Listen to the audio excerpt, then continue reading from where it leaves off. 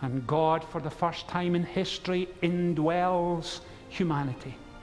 In the Old Testament, he would come upon an individual for a season. He would bring strength and renewal for a period or for a particular task that lay before them. But now things have changed, and they have changed at such a level, humanity cannot be the same again. Cannot be the same again. Welcome to First and Foremost, a weekly broadcast of First Presbyterian Church in the heart of downtown Greenville. Senior Pastor Richard Gibbons invites you to join us as we study God's Word together and discover what is first and foremost in our lives. This morning, as many of you are aware, we are beginning a new series of studies on the Holy Spirit. And so if you would turn with me, please, to Acts chapter 2, verses 1 through 13. Acts chapter 2, 1 through 13. We'll read the passage together. When the day of Pentecost came, they were all together in one place. And suddenly a sound like the blowing of a violent wind came from heaven and filled the whole house where they were sitting. They saw what seemed to be tongues of fire that separated and came to rest on each of them. All of them were filled with the Holy Spirit and began to speak in other tongues as the Spirit enabled them. Now there were staying in Jerusalem God-fearing Jews from every nation under heaven. And when they heard this sound, a crowd came together in bewilderment, because each one heard them speaking in his own language. Utterly amazed, they asked each other, "Are not all these men who are speaking Galileans? Then how is it that each of us hears them in his own native language? Parthians, Medes, and Elamites, residents of Mesopotamia, Judea and Cappadocia, Pontus and Asia, Phrygia and Pamphylia, Egypt, and in the parts of Libya near Cyrene, visitors from Rome, both Jews and converts to Judaism, Cretans and Arabs. We hear them declaring the wonders of God in our own tongue." Amazed and perplexed, they asked each other, "What does this mean?" Some, however, made fun of them and said, "They have had too much wine." Amen, and we trust that God will bless to us this reading from His holy word. Last spring, as some of you will remember, I asked the congregation if they would like the pastoral staff to address some topics on a Sunday morning in a sermon series. What might those topics be? Or if you had a particular or favorite book of the Bible, what would you like us to help you study? And as you can imagine, we had a variety of answers. Some of those answers included things like, "Richard, please explain the book of Revelation, especially the role of the Antichrist." And my response is, once I have all of that worked out, I will be glad to tell you. It may take a year or so, but we're working on it, and we will probably get to Revelation eventually. Other subjects suggested were this: "Richard, how do we respond to the tough and difficult questions that people ask us from time to time relating to abortion? How do we respond when someone in our office asks us, 'Where do you stand on same-sex marriage?' Others wanted us to focus on mental illness and suicide, and significantly other tough questions. And we may attempt that, in fact, further on in the fall season. But consistently at the number one position throughout the responses we received was this: please spend several Sundays looking at the Holy Spirit. And that's exactly what we're going to do for the next 5 or 6 Sundays. We'll spend some times in the book of Acts, as we will this morning. Next Sunday, we may well end up in John's Gospel. We will look at subjects like keeping in step with the Spirit, being filled with the Spirit. What is the role of the Spirit in the life of the individual Christian? And all of that we will come to in subsequent weeks. But this morning I wanted to begin with Acts chapter 2. Most of us, I think, are familiar with the concept of God as a heavenly Father, deeply in love with His children. We know of Jesus' teaching on His heavenly Father. We know that when we pray, "Our Father who art in heaven, hallowed be thy name." God as Father we're very familiar with. God as Son we are familiar with. We study his life and teaching and the transformation he brings into our lives.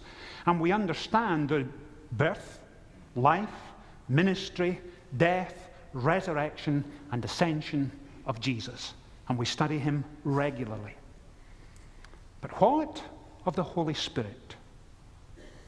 How engaged is our minds with God, the Holy Spirit, the third person of the Trinity?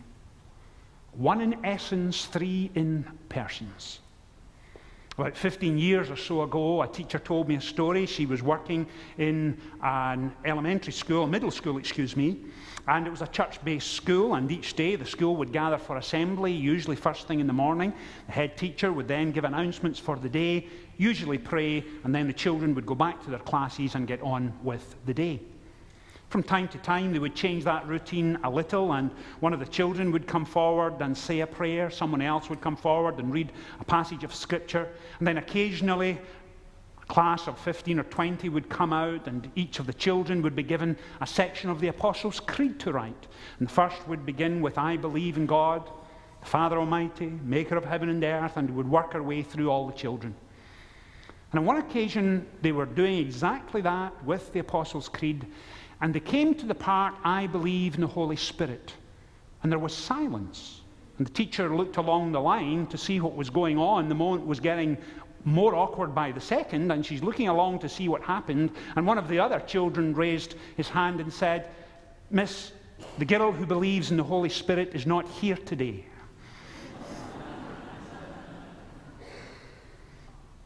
Now, we smile at that because we understand what happened mechanically, but there's a second lesson there for us somewhere. That there are times when we read and think of the Holy Spirit and we become a little uncomfortable. Moments ago, we said Father and Son, we understand, we've grasped. But the Holy Spirit, who is he? What does he do? And so that's why we're beginning this morning in Pentecost. But before we go to Pentecost, that most dramatic and exciting of passages in the book of Acts, where the church is birthed, the temptation for us is to think that the Holy Spirit comes at Pentecost. And the temptation is to push that a little further and say that's when he first came. That's when we first hear about him. But in fact, that's not the case. Look at the first passage of Scripture that has been printed for you. And it comes from Genesis chapter 1, verses 1 and 2, and it reads, "In the beginning God created the heavens and the earth. Now the earth was formless and empty, darkness was over the surface of the deep, and the Spirit of God was hovering over the waters." Isn't that surprising?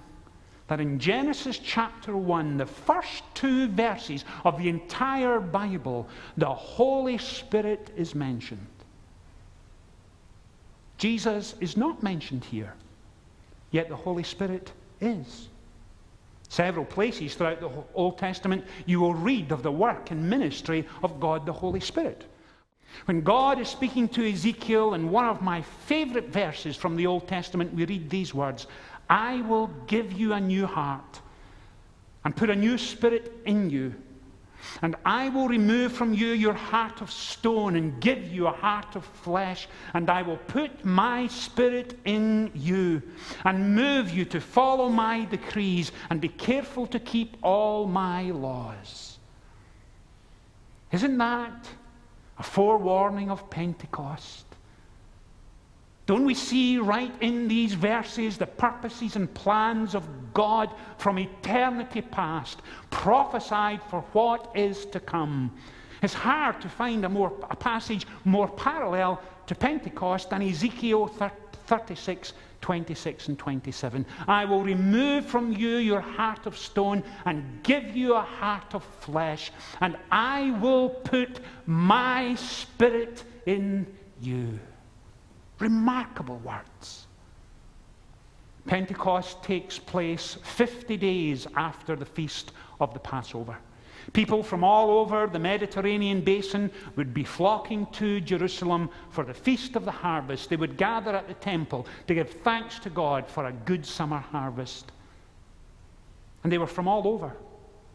Phrygia, Pamphylia, Mesopotamia, Libya, near Cyrene, from all over.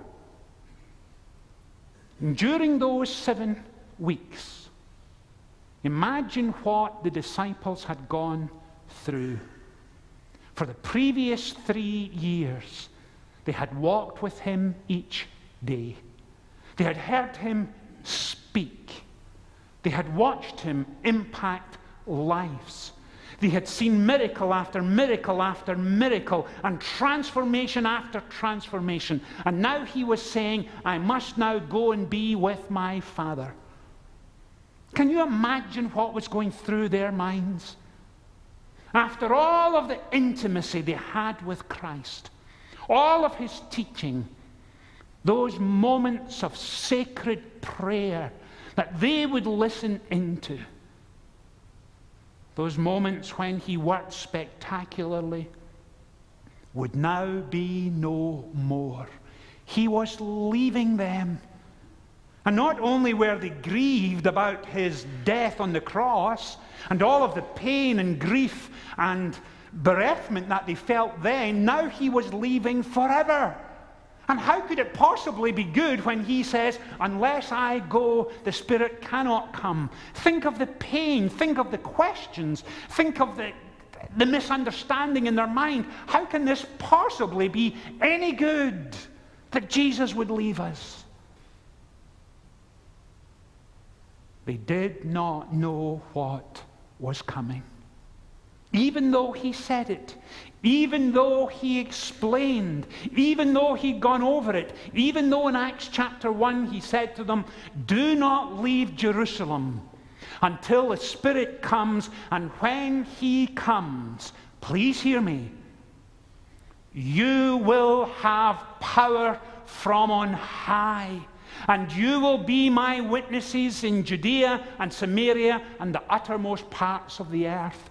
You will have power from on high. And they could not anticipate what was coming. And all of that sets us up to Acts chapter 2.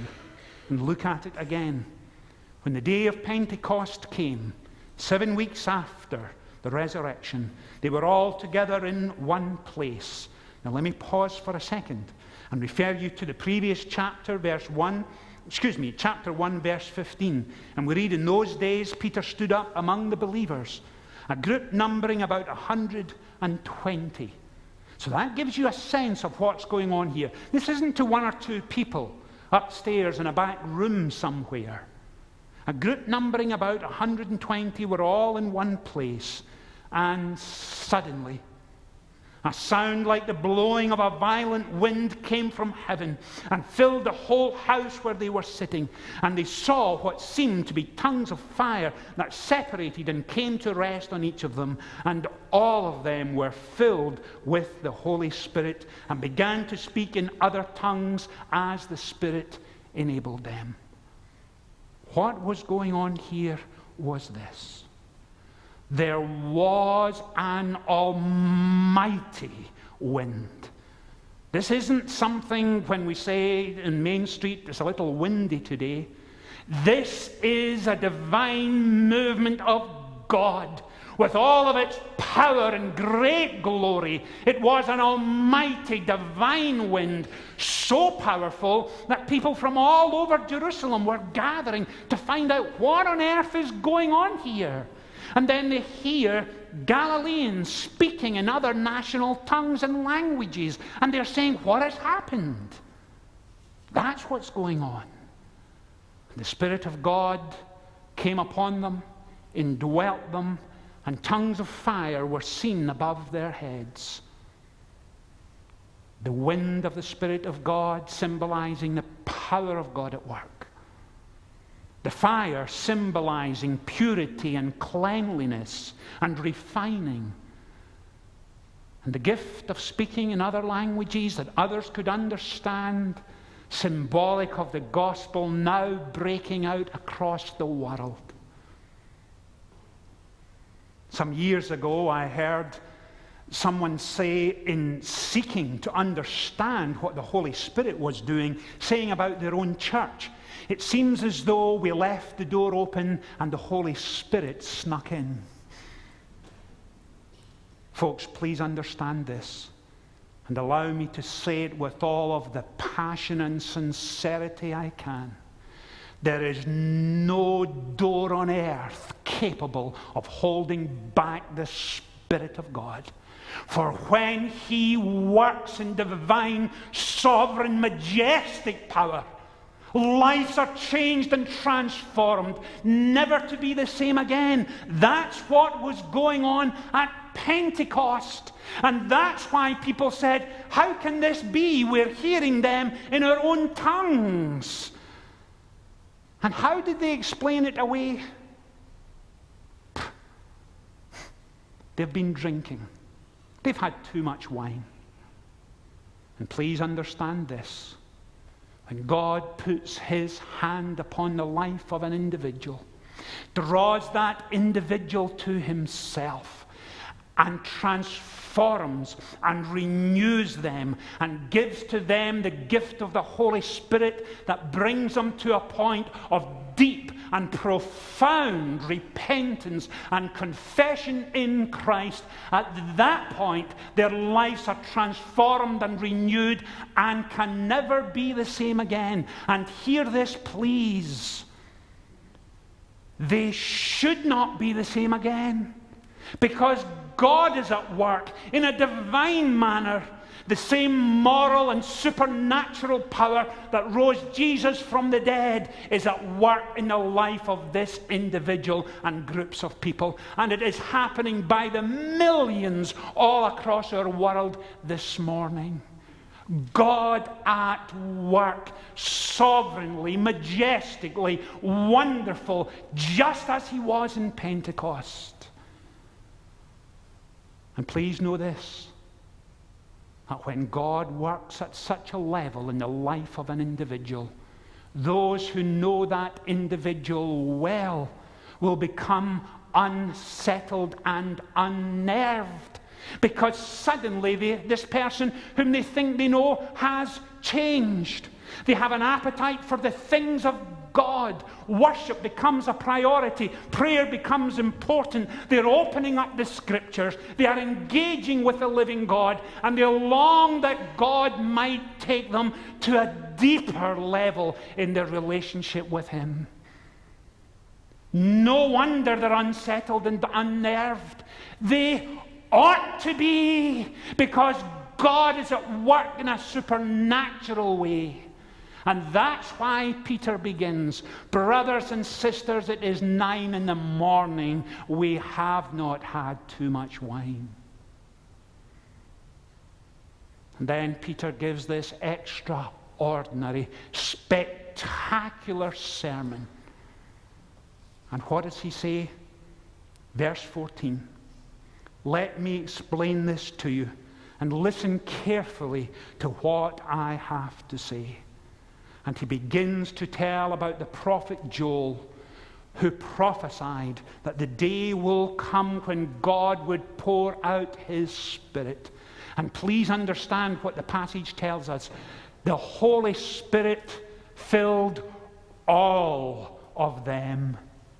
Not just the original 12, the apostolic band, not just the disciples, but all of them that the Spirit of God touched were filled and indwelt by His Spirit. This is not for an elite few.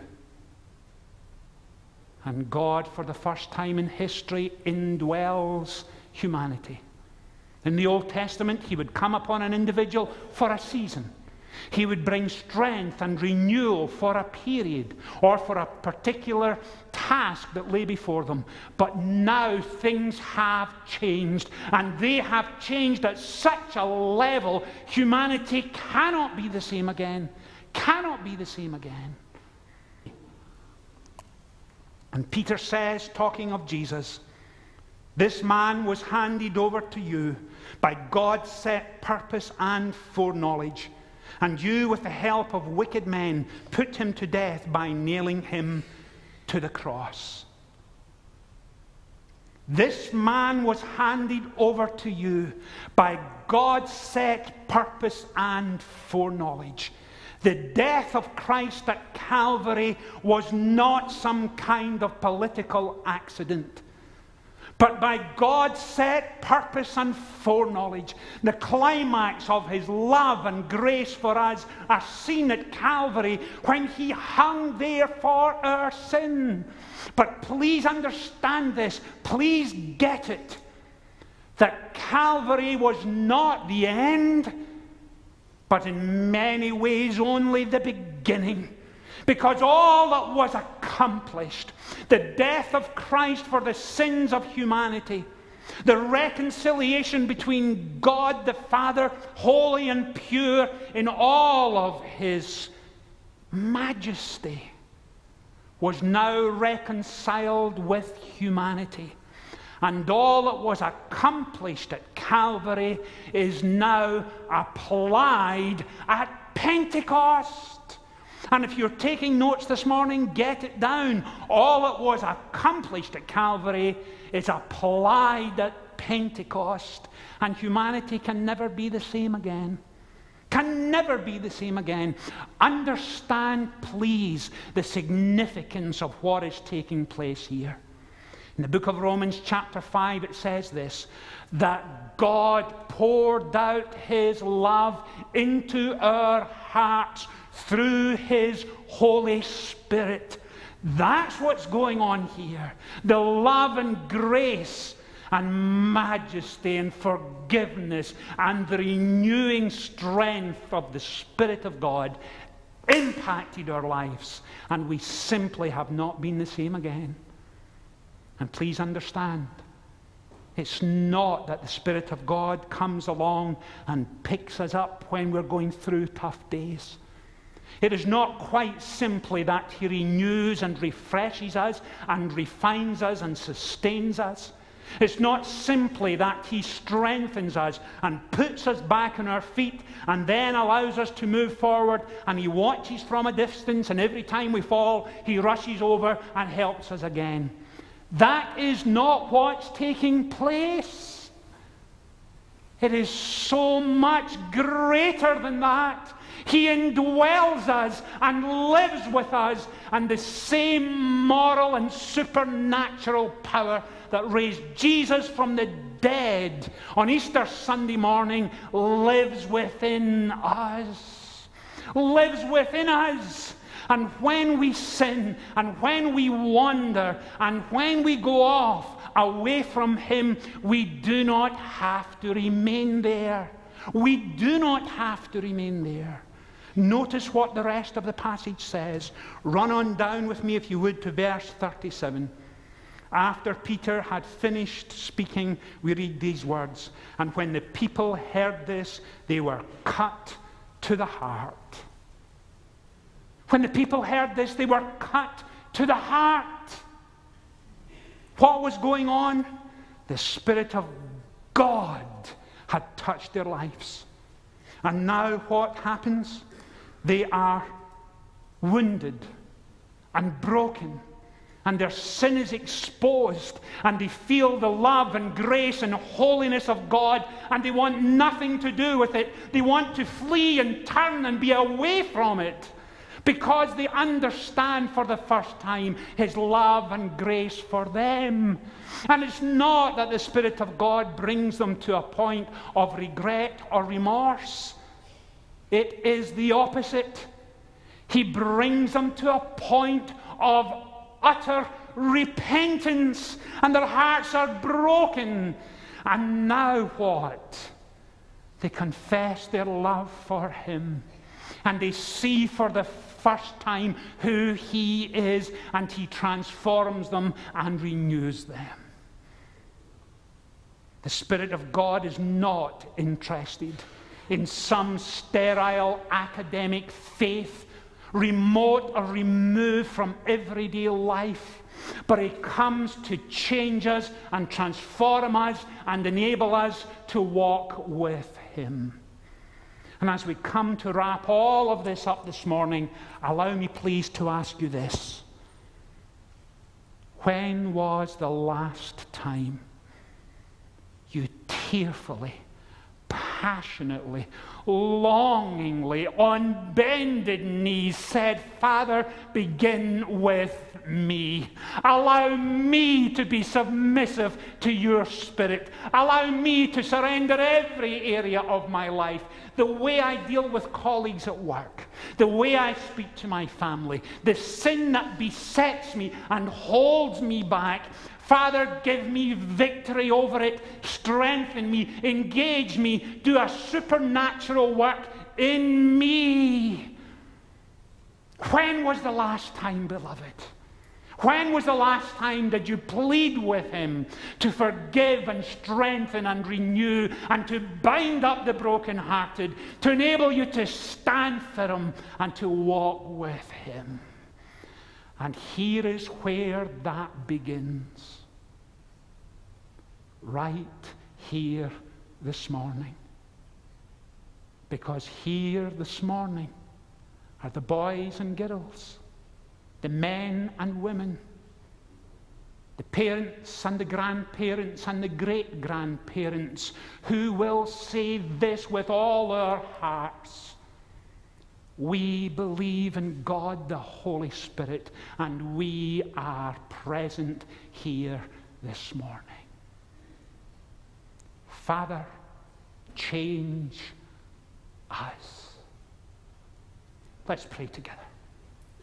Father, we do thank you for this remarkable passage of Scripture.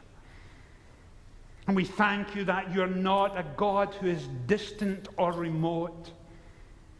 That your Holy Spirit not only indwells us, but has no interest in a faith removed from living daily reality, but a God who walks with us, who forgives us, who strengthens us, who brings wholeness and healing,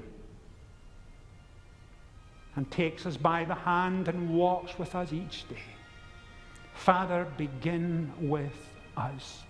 May we know the reality of a personal Pentecost when we are surrendered and submissive to you. Father, begin with us, O God. Father, hear our prayers, for we bring them to you in the wonderful, sweet name of Jesus, our Lord and Savior.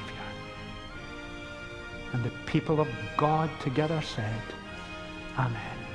Jesus said, "Come to me, all you who are weary and burdened, and I will give you rest." Do you need prayer for something or someone in your life? First Presbyterian Church offers a healing prayer service each Tuesday evening at 7 p.m. Our prayer ministers will quietly intercede for you or anyone you are representing who needs prayer for physical healing, emotional healing, or forgiveness. Our hope is that you will encounter Jesus, the healer and Redeemer, in a deep and meaningful way.